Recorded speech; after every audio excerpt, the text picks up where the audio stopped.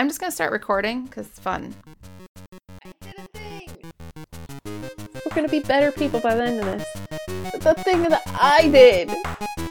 Sarah! I did a thing. Talk about it. Who knows what will happen in our little discussion. I did a thing. So, are we ready? Welcome to I Did a Thing, a podcast about unremarkable people doing remarkable things. I'm Sara. And I'm Birdie. This week we're talking with our guest Michelle about finding your happy weight. So I've been thinking about that this week, and I wanted to ask you, Birdie. Yeah. What was your weight when you were the happiest? Thinking back, I mean, you don't have to say. You don't have to say, like, a number, but, like, were you on the heavier side? Were you on the thinner side?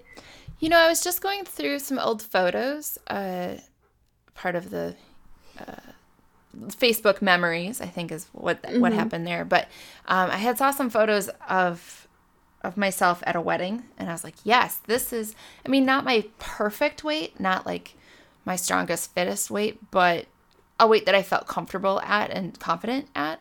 And so one thing about being in Weight Watchers is that they track your weight every week. And so I was able to take the date of that wedding and go back in to my record and be able to figure out exactly what weight that was. So that was, several years ago now, but it was about 165. And I'm 5'6". I think my body's probably made up differently now because of other activities that I do, or I'm just older, but I'm at 172 now, and I don't feel quite quote happy, but I'm getting there. It's getting there. Yeah, I feel like I was the time in my life that I was happiest just in general was when I was on the thinner side. Not because I was actually thinner so much as that I was taking care of myself. Yeah, fit and strong. Right. Yeah. And also, like, I was running and feeling good about my running. So I also had that as I felt like I was having a lot of accomplishments with my fitness at that time. Right. So it wasn't necessarily related to the number on the scale, but more like what that number, that lighter weight allowed you to do. Right. Yeah. For me at 165, that's still overweight based off of the BMI. Like that would still be not in the like normal range, which is super annoying. But I think I was coming off of some heavy roller derby playing and you know, heavy working out, and I think a lot of that was probably muscle, but I will always have a little extra padding. I can't imagine being itty bitty. Yeah, I know I hate the BMI thing because when I look at what it is for my height, I'm like, I'm never gonna weigh that. Like, it's just, right. It's not gonna happen. Especially, like, I have kind of a larger, I'm 5'8", and people like to make jokes about being big boned, but I do have, like, kind of a larger frame. Sure, yeah. So, if in order for me to be, like, under 150 pounds, like, I would have to be extremely thin. Yeah, so, unhealthily so, yeah. Probably. So I try not to use the BMI as too heavily for my goal setting as in terms of weight. So I remember back in high school, that was 20 years ago, more now, but that I weighed like 135 and thought I was so fat. And if I could only weigh what I weighed when I thought I was fat, then I would be so thin. But I also was super busy at that time and would eat things like some Oreos and pudding for lunch and then not go home because I had forensics and play practice and then volleyball and cheerleading. Like, I just barely ate anything. And when I did eat, it was crap. So no wonder I was thin and weird looking. And probably realistically not very healthy. Oh, absolutely not healthy at all. Yeah, not a chance. Ugh. Just thinking about it makes me grossed out. Well, do you want to get into the thing I did? I do want to do the thing I did. The thing I did. The thing I did.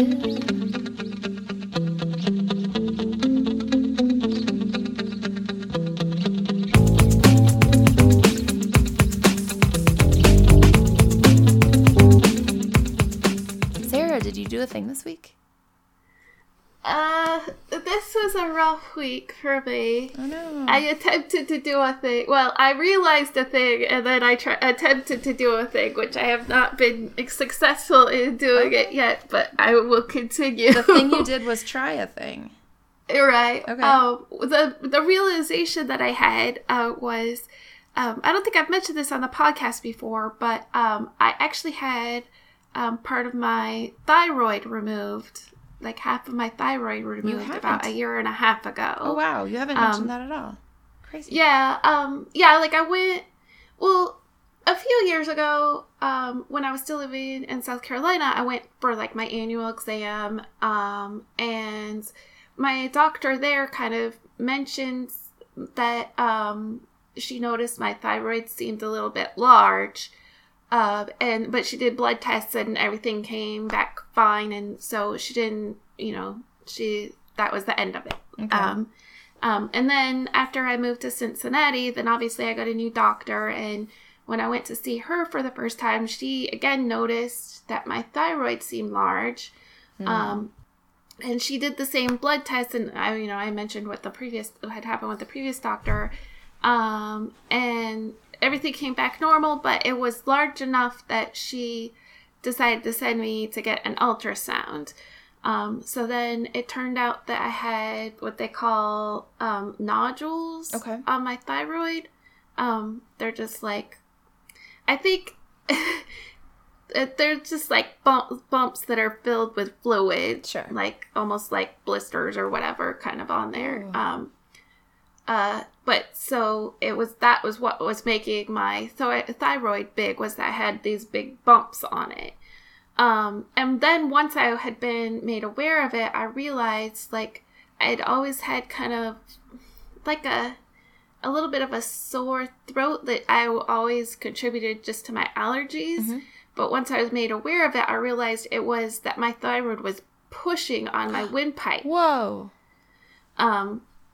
So, they did a bunch of tests and determined that it wasn't cancer, which is something that it could have been. Sure. Good. Okay. But luckily, thyroid cancer is very treatable, even if that had been what it was. But so, in any case, I ended up going to see ear, nose, and throat specialist, and we discussed it, and I decided that it was bothering me enough, the part of it just like pushing on my windpipe all the time, to have it removed. Cool. So like your thyroid shaped like a butterfly. Aww. And like one wing is on one side of your neck and the other wing is on the other side of your neck. I didn't know that. So they basically just took off the right the right half. Oh, and wow, so I still have the other half of my thyroid. So then there was like follow-up blood tests afterwards to make sure that everything was going on, that my thyroid was able to keep up with only half of it, and it was always fine, so I hadn't worried about it. I didn't need to take medication or anything, but at the time, shortly after that I had the surgery, my doctor mentioned to me that one of the things that can cause problems with your thyroid, especially after you've had part of your thyroid removed, is working nights. And at the time she said that, I was like, oh, well, I don't foresee working nights anytime in the future. Oh. So I just let that pass me by. Sure. And then last week or two, I've been feeling bad. And so I looked up what the symptoms of low thyroid were, and I realized that was most likely why I've been feeling bad. Like I've been super tired, and then like, I get confused and, like, slow thoughts. So, like, there's times where I'm trying to think and I'm like, it just, the gears will not turn. Oh my gosh. And like, there'd been a few times where I was like, what is wrong with me? Like, I don't understand what's going on. And then also the other thing was that I was noticing that I was having, like, tingling, like, pins and needles in my hands and feet. So all of those are some of the symptoms of low thyroid. So the thing that I attempted to do this week was make an appointment to go see my doctor, but unfortunately, I haven't had any success in doing that yet. I tried to schedule it online, and they didn't have any appointments available for the next month. Holy cow. So, yeah, so I may have to go see a different doctor, but I am going to obviously continue tomorrow to see if I can get a doctor's appointment to take care of that. Good for you. That's, I'm glad that you have an explanation. That's half of the problem. Yeah, I mean, definitely, like, I ended up taking the day off of work on, I guess it was Friday, because I was feeling so bad. Like, I woke up in the afternoon from working the night before, and I was like, I don't understand what's wrong with me. Like, I like, called a friend, and I could barely, like, make a sentence. Wow. And, like, luckily, after I slept some, like, I started feeling better. But, yeah, that can't be. Oh, yeah. There's got to be something going on. But you haven't. You know a thing that it probably is. Yeah. Good. Yeah. So, Birdie, what about you? What did you do this week? Well, this week I traveled to Dallas, Texas. I've never been to Texas before, so that was kind of exciting, except that I went for a roller derby tournament, so I don't really get to see anything other than the inside of a convention center typically, which was also true this weekend. I was there for 4 days and didn't go outside of the hotel or the convention center really anywhere except for a grocery store. But our all-star team played in the playoffs, international playoffs, and after a very close game to get to international championships, they won by 2 points. Wow. And yeah, it was incredible. Very, very nerve-wracking, and I had to do a lap around the building. Like, I couldn't handle it. I'm not good with stress. Were you on this team, or you were just there to support?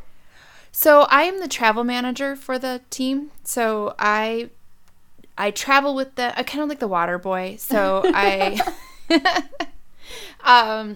travel with them. I coordinate all of the travel. So I book all of the airfare and the hotels and make sure everybody gets there and arranged and, like, checked in okay, and then make sure that they get checked back into their flights home. But after all the travel is booked, my job is pretty much done. It's very nice when I'm able to go and be on site, because there's always a hotel issue. Right. If anybody works in the hotel industry, let me tell you, booking a group, because I use the same credit card to book all of our rooms, and we don't know who's staying in which room until, like, a week beforehand, I don't know what the proper process is. I've been doing this damn job for 6 years, and every single goddamn time there's a problem at the hotel. Every time.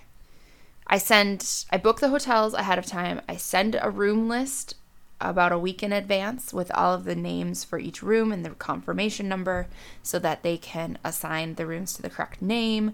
I send a confirmation, like, credit card authorization. I give them my information, and always across the board, every single hotel chain I've ever stayed at, with the exception of maybe 2 or 3 in 6 years, has had a problem. I just don't know what to do at this point. But if anybody has any suggestions, I'm very much open to them, because I am tired of that. Sorry, I went off on a tangent. It's the most frustrating part of that job for me, is the hotels. So it's nice when I'm on site so that I can stand at the front desk and be like, no, I sent this ahead of time. These are the people that should be in each of these rooms. And then then the players don't have to worry about that when they are traveling, which is a fairly big stressor. And we're getting in late usually, and they usually have to play early the next day. So if I can do it, if I'm tired, it doesn't really matter to the outcome of the game. But if they're stressing about it and tired, that can have an impact. So that's nice that I get to do that. I really wanted to go to a Waffle House while I was in the South. I forgot about your love of the Waffle House. I love Waffle House. Nobody wanted to go because nobody loves Waffle House like I do. They're all like, I mean, we could go for brunch or something, but maybe somewhere else. I'm like, well, I don't want to go out if it's not to the Waffle House. We have Waffle House here, so someday I think you might need to come to Cincinnati and we can go to Waffle House. I'm so jealous of you. They went to an In-N-Out burger, which I think is unremarkable. So yeah, even though I lived in LA for 3 years, I've never been to In-N-Out because I didn't eat meat at the time, so it wasn't enticing to me. There's almost nothing for us to eat. Yeah. So that's what I did this weekend. I traveled. I left on Thursday, got back today, and today's Monday. And I tried really hard to eat well while I was gone, using the principles we talked about when I traveled to New York. They had a breakfast every morning. There was a Holiday Inn Express, which is one of my favorite chains. And so they have a pretty decent breakfast with eggs, and I bought some guacamole at the store. And so I had eggs and guacamole every morning. And I traveled with my bowl and my knife and fork and spoon and coffee cup. So my first day, I forgot to bring all of those things downstairs, and then made more plastic waste in that first day than I have probably all month. It was really rough I felt really bad. But then I looked around and saw, Texas in particular is, they don't have recycling in most places. It's crazy. Yeah. I can only imagine, especially petroleum products. Like, Texas is not worried about wasting them. Yeah. The people of Texas were very lovely. I liked them. There were some, I always think that structures and the way that urban planning happens is really interesting from state to state, because I've been able to travel so much. Yeah. So observing some various things about Texas's highway system is, they're not off-ramps are not well marked as they are in Minnesota and Wisconsin. And I think some of that has to do with snow. Things are really big and bright in Wisconsin because half the time they're half covered with snow. So not so in Texas. Yeah, it was fun. We had a good time. We got to Champs, so we're going to Philadelphia in the first weekend in November. If anybody out there is nearby to Philadelphia, feel free to come watch the best roller derby in the world. And quite literally. You might get to meet Birdie too. Yeah, I'll be there cheering for Minnesota, and then probably some other teams as well. Texas is one of my favorite roller derby teams. Cool. And they will be going, so I'm excited. Yeah, that sounds like it's gonna be cool. All right, well, should we go ahead and call our friend Michelle? Yes, we totally should call Michelle. I'm excited. Hello there, long distance, please don't make me wait in vain. Okay. Well, my name is Michelle, as you know, and I'm just a person that has struggled a lot through the years with my weight, and I've also had anorexia, and I thought it was important to be on the show to kind of tell people how I've just learned to find my happy weight after about 20 years or so of kind of battling this problem. And yeah, I even if you don't have anorexia or another form of eating disorder, I think that still finding your happy weight is something that the majority of people struggle with on some level. So yeah, I think that's a great topic. Yeah.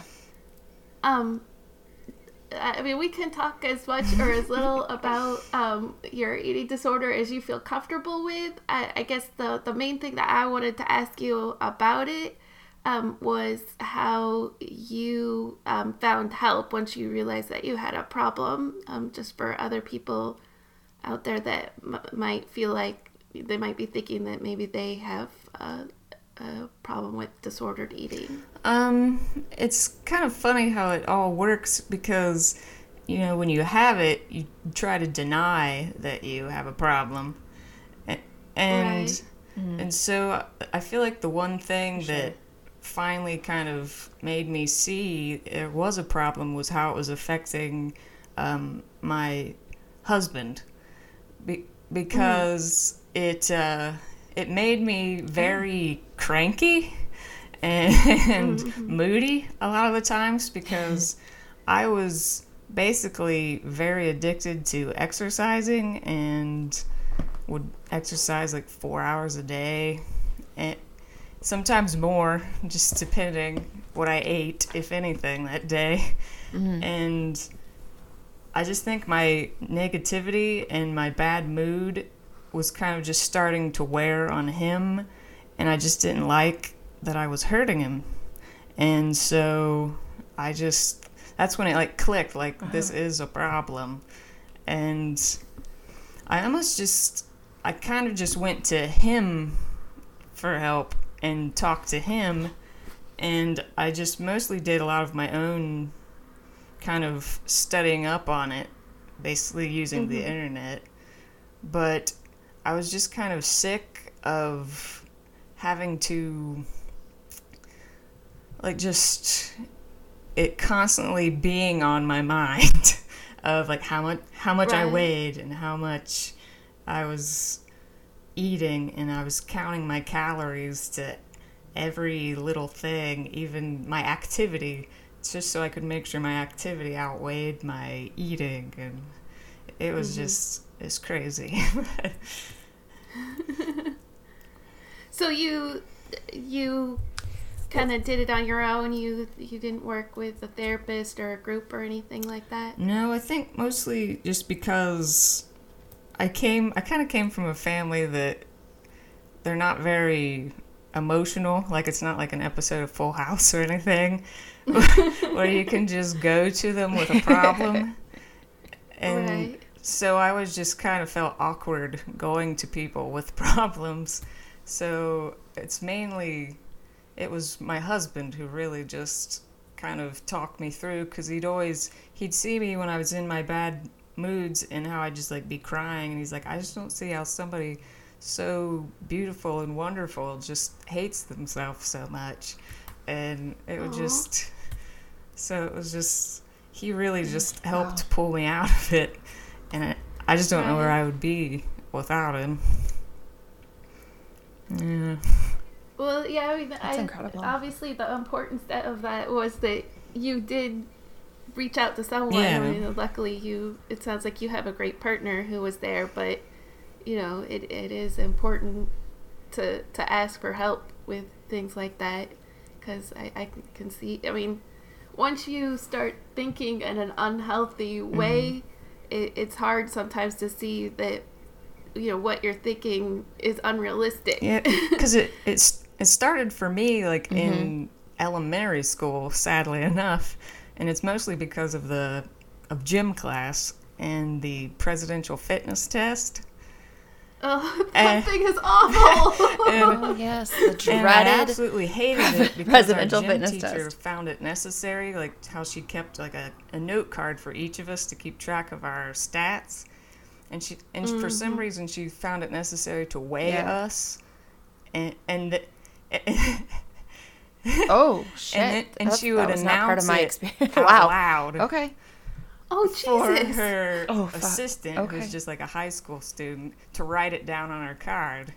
And so then it just kind of made me aware of how much like I weighed compared to other girls. And so it's just I never understood that. And I mean, I wasn't like the heaviest in my class, but I was in the top of being more kind of on the chubby side. But I also at the time didn't realize that height was a factor of why I might weigh more. And then I also even remember in like at lunchtime, like first graders, I sat in this table of girls and they were talking about going on diets and stuff. And I even remember thinking at 7 years old, like, that's nuts. Why are you even thinking about that? Right, yeah. And so it just kind of, that's where the seed got planted, I think. And so then... It sounds like that gym teacher had their own sense of, warped sense of what bodies should look like and kind of their own issues regarding eating and weight and things like that. So that's too bad that they took that on an entire school system of children. Fuck. You can go ahead. Oh, I was just going to say that I was at a swim team when I was a kid, and I remember one time when, like, I was swimming, like, 2 hours every day, and, my mother fed me healthy foods and the right amount, so I didn't have a weight problem when I was in elementary school, but I did have like a little bit of the little kid pot belly. And I remember not one of my coaches, but one of the like parents that was involved in like running the team like made a comment to my mom about how like she should like do something to help me lose weight. And like he was like trying to tell her like, oh, you should only let her drink Diet Coke and things like that. And like luckily my mom was like, no, there's absolutely zero reason for her to be trying to lose weight. But yeah, like I mean, even with kids, lots of times, like you're saying, adults can do crazy things. Yeah. And so when you are like when folks are going through weight loss or trying to monitor their weight in general, there's a lot of counting and monitoring and weighing out between what they've eaten and what they've exercised and balance of calories and stuff. In your opinion, and of course we are just people with bodies, we're not doctors, but in your opinion, what was the tipping point of disordered eating for you versus normalized eating? Or I don't know if that's the right terminology. I don't know that anybody probably has a normalized view of eating, but what was your tipping point? Well, I know I had started off in high school overweight, and I almost was like borderlining obese once I got to college, and mostly a lot of emotional eating. But I also gained like the freshman 30. Yeah.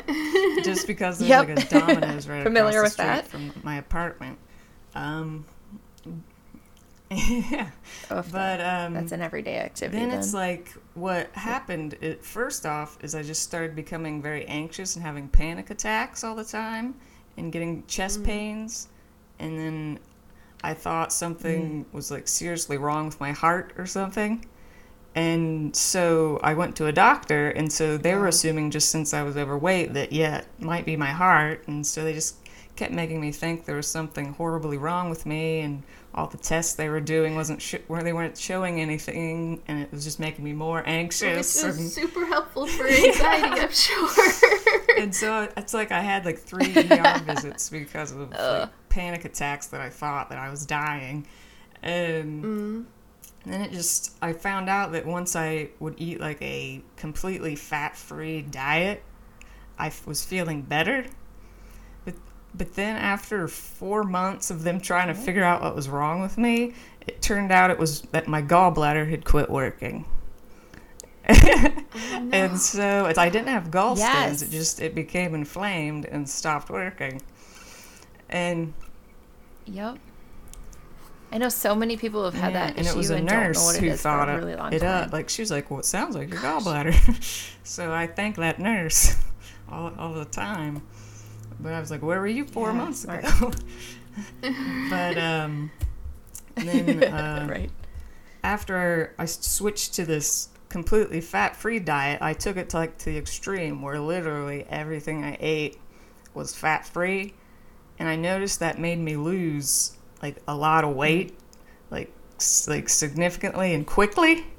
And since I'd always been kind of overweight and hated that anyway, I just loved that fact. And so I kind of just took that and went with it. And I think basically my diet was Frosted Flakes with skim milk and a can of peaches. And then maybe the same thing for dinner. Maybe a yogurt. And I would just kind of repeat that. And then I was losing even more weight, and so I was loving it even more. And so I'm like, well, I have to just keep doing this. So then I also added exercise to it. And then I read in a women's magazine that if you how the daily recommended amount of fiber is 20 to 25 grams of fiber. And they said if you ate 35 grams of fiber a day, it was the equivalent in calories you'll burn as a 30-minute workout. And so I had the idea of well, then why don't I eat 70 grams of fiber a day? No. And your insides. So that's what I did. I slowly worked up to where I was exercising about half the day and then eating this extremely high fiber diet. And I just, at this point, it got me down. I ended up losing, I started out at 230, and then it got me down to about 114, which I'm 5'6", so that was just right there. Yeah. And then my grandmothers, of course, would always tell me that I was too thin, and my mom would try to tell me that I needed to stop, but I just wouldn't listen because I loved it. Because also around the same time I started losing weight, I got the first boyfriend I ever had, and then all these other great things started happening to me just because I was thinner. And it was probably partly a confidence thing, but it's I got this idea in my head that well, all these great things are happening to me now because I'm thin, and only when I was overweight I had a horrible life. And so it's that just bug that just I just got stuck on it. Right. Yeah.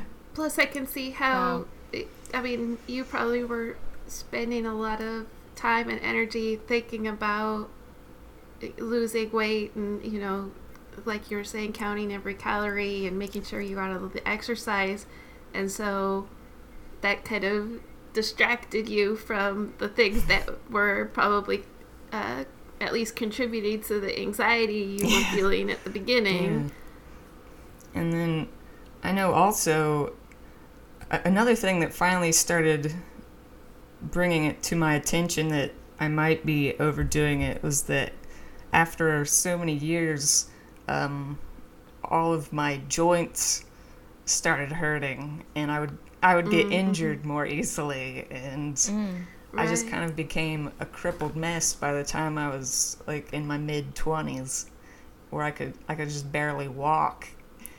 Wow. Is that because your body wasn't getting all the fats and pretty much it's just nutrients that it needed? That, and then they also found out I had H. pylori, which is a bacteria that can grow in your stomach. Everybody has it, but there's unhealthy levels where if you have an unhealthy amount, it will also keep your body from absorbing nutrients too, but it's not like I was getting that many nutrients anyway. Right. So I was basically just weak and sore and anxious, and yeah, it was a mess.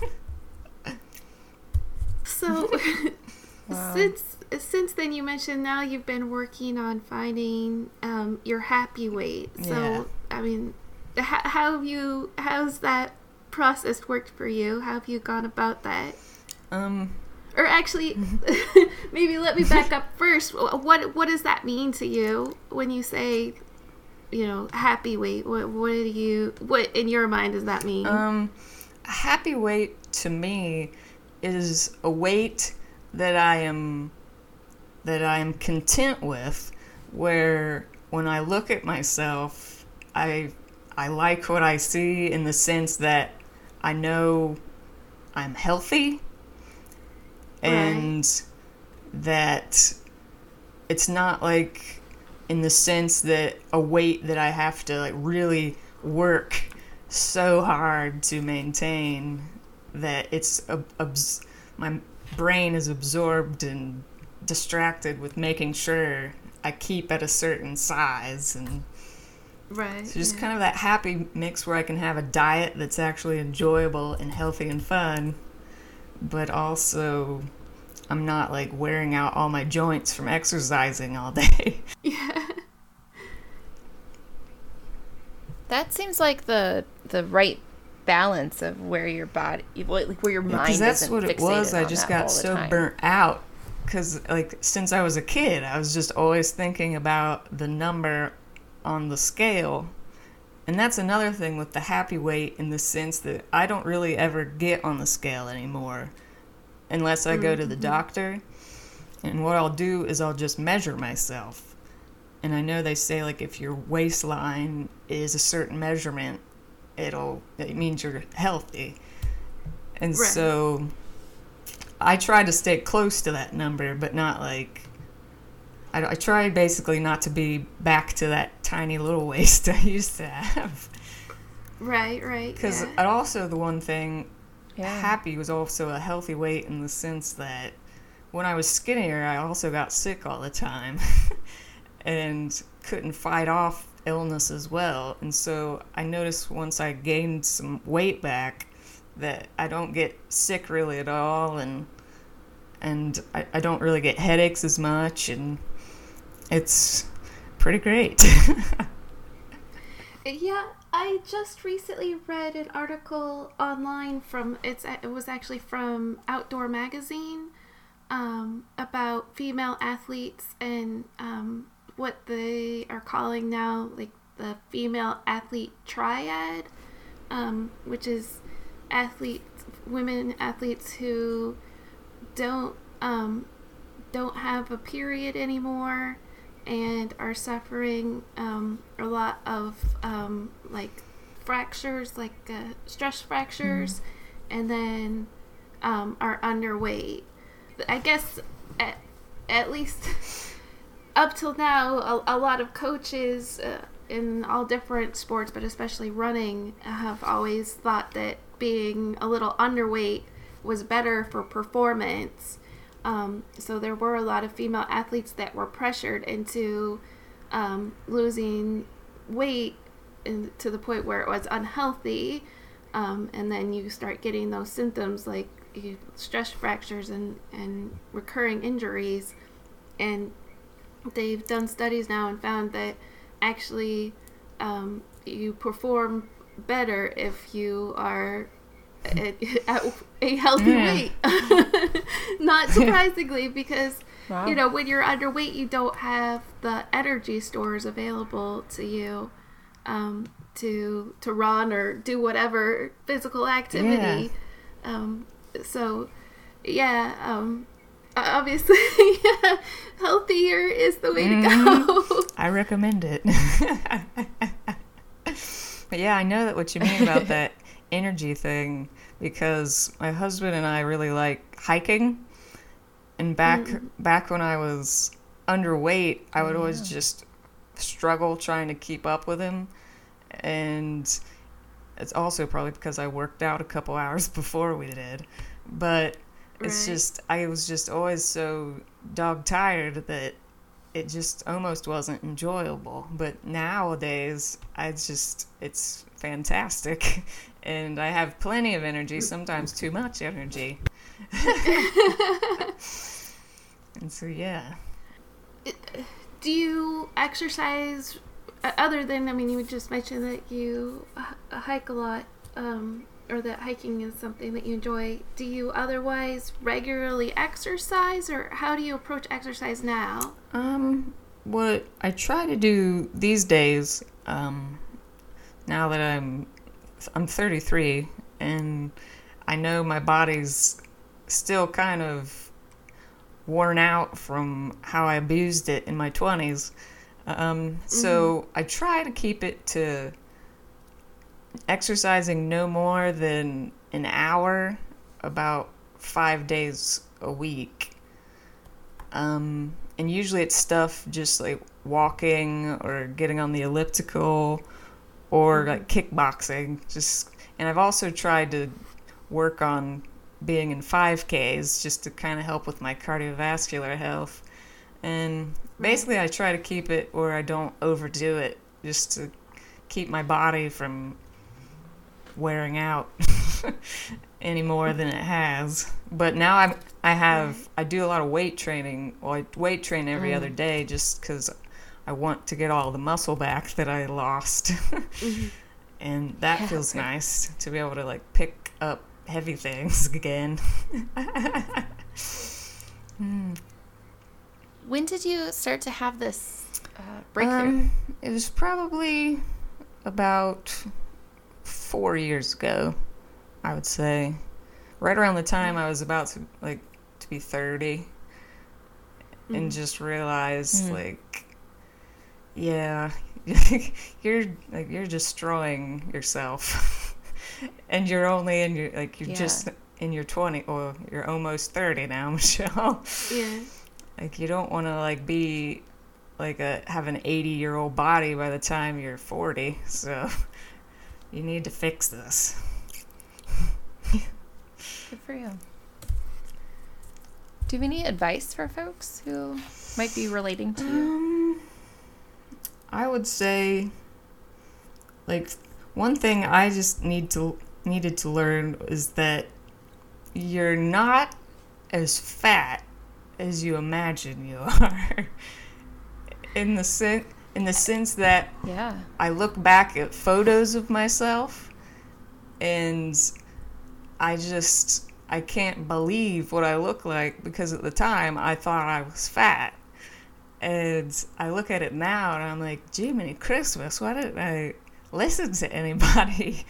And it's just to know that also not to pay attention to numbers so much as to how you feel and what your body's telling you.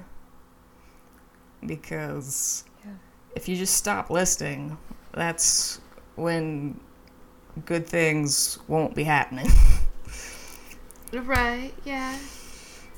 Yeah, I mean, I think, I know for myself that how I think that I look oftentimes has a lot more to do with how I'm feeling emotionally than it does with how I actually appear. Like, if I'm having a bad day, I'm much more likely to look in the mirror and think that I look heavier than I actually am. But if I'm in a good mood and, I'm feeling myself, then I'm more likely to like what I see. Yeah. So yeah, I think I think a lot of people, again, even if you don't have an eating disorder, I think that's something that a lot of people could struggle with is maybe not having a completely objective view of what your body actually looks like. Yeah. And finding joy in areas that aren't related to your weight and how you look. Well, thank you so my much, pleasure. Michelle. It's been really interesting. Hopefully someone gets something out of it. Right, yeah. Because I figured, since I didn't really do the therapy thing or seek help in that sense that I thought maybe if I just kind of talk to somebody like you guys about it, that it can kind of get out there. And this almost in a way is kind of like therapy for me. Totally. So thank you guys. Yeah, thank you. And thank you. I mean, I know, like you were saying earlier, like sometimes it is hard to talk to other people about your problems. So I think both of us really appreciate you being brave enough to come on and talk about some kind of tough stuff. And also, I think we're also impressed with your ability to turn it around. I mean, I know a lot of people, it's something they just struggle with for a long time and aren't able to, get themselves out of that unhealthy headspace. Mm-hmm. Yeah. I imagine that it will be a continued struggle, ebbs and flows, kind of like any emotion and any issue. Being aware of it at this point is a huge first, huge step. I definitely do have those days where it feels like it wants to creep back into my head, and I'm like, nope, no. I have to just learn how to fight it. Yeah, that self-awareness is so huge. Cool. Well, thank you again. Yeah, my pleasure. Thank you so much. All right. Okay. We'll cool. Talk to you All later. right. Thank you, guys. Bye. Bye, Michelle. Well, that was a great conversation with Michelle. I'm so glad we had her on. Yeah. Thanks so much to Michelle for coming on. And if you're interested in being a guest, feel free to email us at idithingpod@gmail.com. We'd love to have other folks on. We have some awesome fans or listeners out there. And so far... Fans feels like a weird thing. Yeah, maybe not fans. Well, I don't know. Maybe you are. I'm pretty sure we have at least one fan, and it's my mom.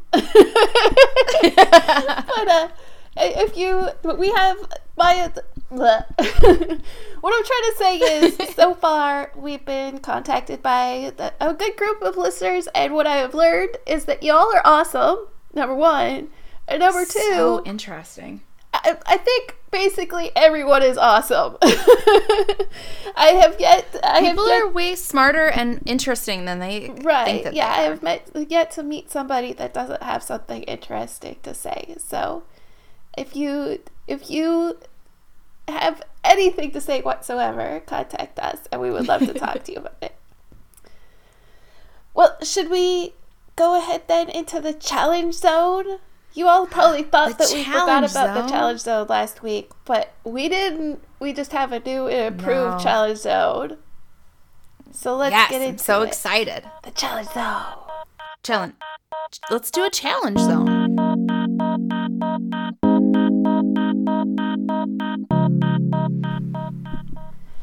So we're revamping the challenge zone. Yes. And we are going to do, instead of weekly challenges, we're going to month-long challenges. And they're challenges that we hope all of you will join in with us in doing. Yeah, the weekly model just was not working well for me because I need prep time to get ready. So to switch to we did no sugar to completely revamp my diet for a week with no warning was really tough. So I'm really excited for a month. Yeah, plus this gives us a chance to see some results. I mean, you might not, it's not probably going to be a full body makeover in a month, but we will be able to see some outcomes from our work.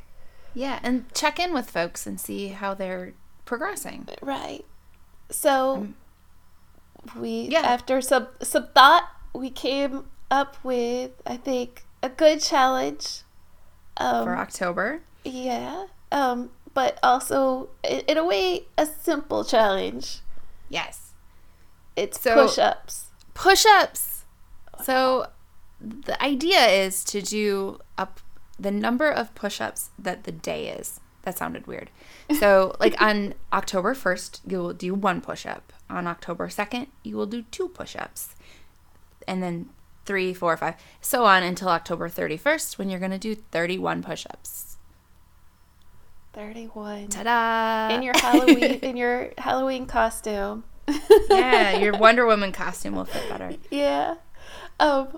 I have so many feelings about this challenge, Birdie. What are your feelings, Sarah? I hate push-ups. Yeah. I hate them. But kind of I terrible. also, like, the other day, you know how you get on Facebook those, like, remember when memories? Yeah. Like, here's your post from X number of years ago. I had a post come up that said, literally, I wish I hadn't spent so many years telling myself that I can't do push-ups because maybe I'd be able to do them now. See, past self is telling future self to get on it. Exactly. Like, I know just from the times that I have done push-ups a little bit more regularly, that the more that I do them, the better I get at them, which I guess is really the way that life works. Life works. So I think I'm going to be super happy with I mean, if I do 31 push-ups on Halloween, I'm going to be super excited. Yeah, So and your body gets used to it as you're going along. So most folks can do 1 push-up. I mean, there are limitations and whatnot, but Right. 1 push-up, and then by the time you're to like 20 push-ups, you've just done 19. So you can just do 1 more. It's only 1 more. Oh my gosh, Birdie. So many. You're gonna be okay. And my double Dutch coach often says, like, do 5 and then take a 10-second break, and then do 5 more and do a 10-second break. So if you're struggling toward the middle, like if we're doing 2, just do 2 and be done with it. But if we're getting toward the middle of the month and you need to take a break in between push-ups, that's totally legitimate. It still counts. Right.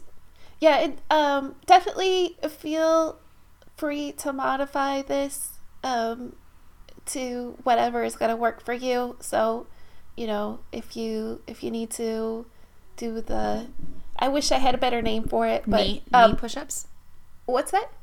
on your knees. Yeah, I was going to say girly push-ups. No, that's not good. That's why I said I wish I had a better name for it. But yeah, if you're gonna do, my cousin's a trainer, and she says that if you're gonna do a modified push-up, to do it on an incline instead of on your knees. So your feet stay on the floor, but your hands are on something higher up, like a bench or even the counter in your like kitchen or somewhere.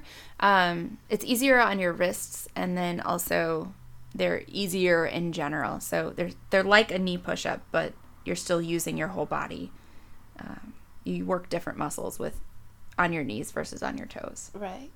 Yeah, and even if you just feel like you are completely out of shape, and even just doing 1 modified push-up is a struggle, you could even do standing push-ups against the wall.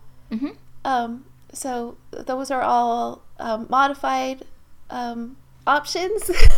Or there's another one that my trainer has said before, that you can, if you you get in push-up position and lower yourself down, and then put your chest to the floor and then like crawl back up into push-up position again instead of pushing back up into it, and then do that. That works the same muscles but isn't quite as taxing.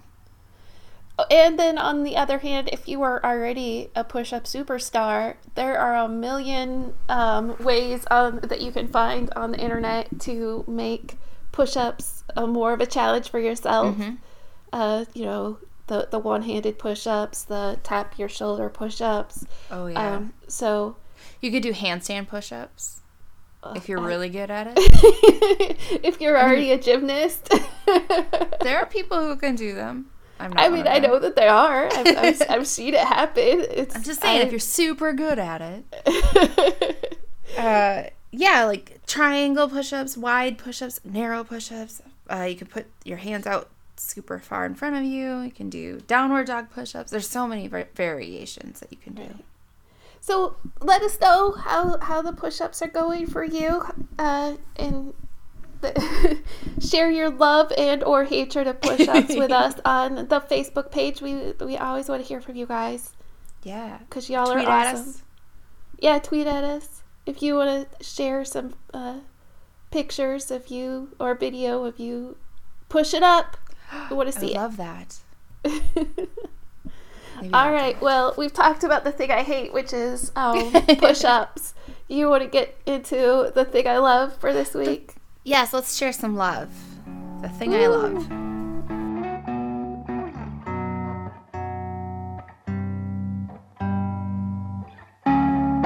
I love fruits. It's my I have two things I love. Okay. Let's get ready for them.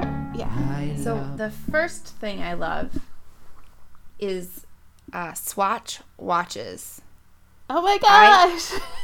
So I have wanted a Swatch since I was watching Double Dare as a child, and it was one of the things that you like won on Double Dare on Nickelodeon, and I never got one, even though I always wanted one. And as a grown-up, they still exist, which is great, and there's a whole store, and I had some time to kill before my flight, and so I went to the Mall of America and to the Swatch store, and I walked in there, and they're like, "Can we help you?" And I said, "I'm buying one." They're like, "Okay, cool, great sale." So I found one. It's beautiful. I can show it on our Facebook page. I took a photo of it.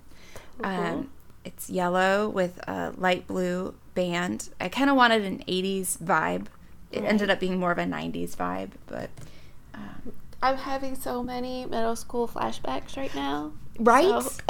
They're so cool. I love bright color accessories, so I'm very excited. If anybody has a Swatch guard out there, the rubber band kind that goes across the middle top of it, I'm interested in purchasing it from you. Yeah, I hadn't thought about those things in ages, but as soon as you said Swatch, I started thinking about those. I don't know if anybody even still makes them. There are some available on eBay, which I will do, but so far I haven't found the perfect one yet. So, yeah. I'm really excited about it. It's such a simple thing, but at the same time, it's not really like a craft that you can make at home. Yeah, and I was thinking about like a post I made on Instagram. I was like, "What time is it? Time to get a new watch." But I really got it as like a non-scale victory or a non-food reward because it's kind of a mark to the end of my marriage and like time to get divorced or something. I don't know. I was trying to make a joke out of it. Fresh start. Fresh start, yeah. So I'm really excited about it, and it's a silly little thing, but I love it. Maybe you can wear it while you're doing push-ups and admire it. I could. It'll be a motivation. The second thing I love are babies. So babies. I don't want one, but other people in my life have them, and they're very cute. My cousin, my best friend, just had a baby, and she's the most beautiful child you'll ever see. So I've been enjoying going over and visiting them. And then my other friend had a baby, and its middle name is Birdie. Like, for real, legally, it's Birdie. Isn't that cool? It is. What a good friend. Well, I think she just liked my name, not really after me, but I'll take it. Nobody needs to know that part. Nobody needs to know. Yeah. So, and she's beautiful as well. I'm very excited about it. That's cool. So I love babies and Swatch watches. 2 ends of the spectrum. Written in Birdie's 8th grade journal. Yes. Oh my God, no kidding. In 8th grade, I wanted like 11 children to form my own football team, and I was in a very different space at that time in my life. So this week, I am loving Jeff Lewis. Wait, I don't know. The comedian? No. Oh, no. Yes, on Flipping Out. I'm flipping out. First Yes. of all, I love flipping out. It's like I have a problem so with much. reality television. Yep. As might have been clear from some of the references I've made on the podcast so far, I'm right there with you. I love shitty television. But Flipping Out is really genuinely one of my favorite reality shows. And the reason why I'm specifically calling out Jeff Lewis this week as my love is that one of the recent episodes of Flipping Out, I think, was one of the best portrayals of therapy I've ever seen on television, period. Really? I haven't seen this season yet. Yeah, so this season, he and his partner just recently had a baby together. And so there was an episode specifically about all the struggles that they're having going through being new parents. Yeah. And they were, if you haven't seen it, the show, Jeff Lewis is a person that I think really cares about people a lot, but doesn't know how to show that. Right. He definitely says whatever is on his mind without a filter, and sometimes those things can come out in a way that is not very nice. But that's also something that you see over the course of the show he has been working on in therapy. But so in this particular episode, like I said, he and his partner had really been struggling with having a new baby, and especially a new baby that was having some problems with eating and was just in general not the happiest baby, cried a lot and things like that. And so they were fighting and like really getting to the point of thinking about, like, seriously thinking about breaking up. Oh, shit. Yeah. But so it's not a regular thing on the show, but like usually once or twice a season, like the last few years, they show him going and talking to his therapist.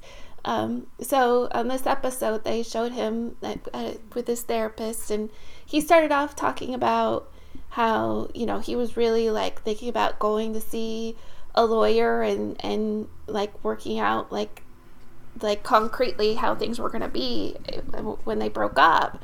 But wow.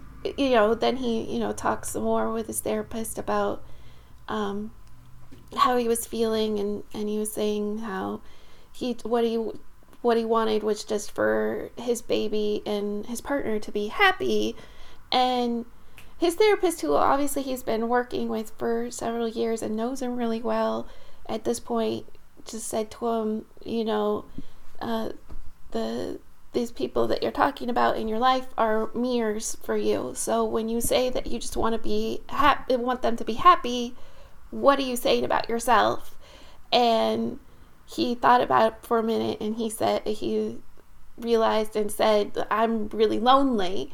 And once he had that realization, he was able to like think about what was going on in his relationship in a totally different way, and realize like everything that he was doing in the situation that was making things worse. And you know, it didn't fix everything, but you know, that night he went home and had a long conversation with his partner, and they were able to change the direction that things were going, and you know, get things going in a more positive way, and realize that they did really love each other and want to stay together. That's good. So I love Jeff Lewis. Yes. And I love that he is brave enough to be open with things like that on the show, and really show the way that, you know, going to therapy can be a really positive and helpful thing, even if you're not, you know, clinically mentally ill. Doesn't mean that, you know, having a therapist in your life as someone that you can talk to and help you resolve problems is a positive and helpful thing. God, yeah. I mean, everybody needs somebody that they can talk with and process that's not in the situation. Right. That's so valuable. Well, and also too, I mean, just somebody that you can go to and have the conversation always be about you. Yes. I mean, Yes. like, it can be helpful to talk to your friends too, but, when it's not your friend's job to listen to every single problem, like, you definitely can burn other people out. Right. So having especially if you are going through a hard time, having that person whose job it is to listen to you, and you don't have to worry about, well, the last time I talked to this person, I complained about a thing, and now I'm complaining about a thing, and Right. am I just complaining too much? Yeah, am I becoming the friend that's too much work? Right, exactly. Oh, I love that. I have to restart watching that show. I love that show. Yeah, and then it fits in with your babies, because although, like I said, she's a cute baby, but right at the part of her life that they are showing on the show right now, she is not the happiest baby. That'll happen. I actually call my dog Monkey after Zoya calling Jeff Lewis's cat Monkey. I mean, that is his name, but yeah, my dog's name is not Monkey, but I do call her that because I like the way that Zoya talks. I love Zoya. She is. I wish she had her own show. She's the greatest. Yeah. She is. The one thing about Zoya, though, is that, because for people who don't watch the show, English is not her first language. Her first language is Spanish. Mm-hmm. And so if there was a show about her, I'd want it to be in Spanish so that she can, like, fully express herself, because I feel like she has so many things to say, and her knowledge of English, like, sometimes hold her back from being able to, like, fully express herself. Agreed. Oh, I love that thing too. I'm excited to watch it. Well, should we wrap it up? Yeah, I think we're done for the day. So you can find us on the internets at ididathingpod.com, and follow us on Facebook. I think that's probably where we're most robust, is I Did a Thing Podcast on Facebook.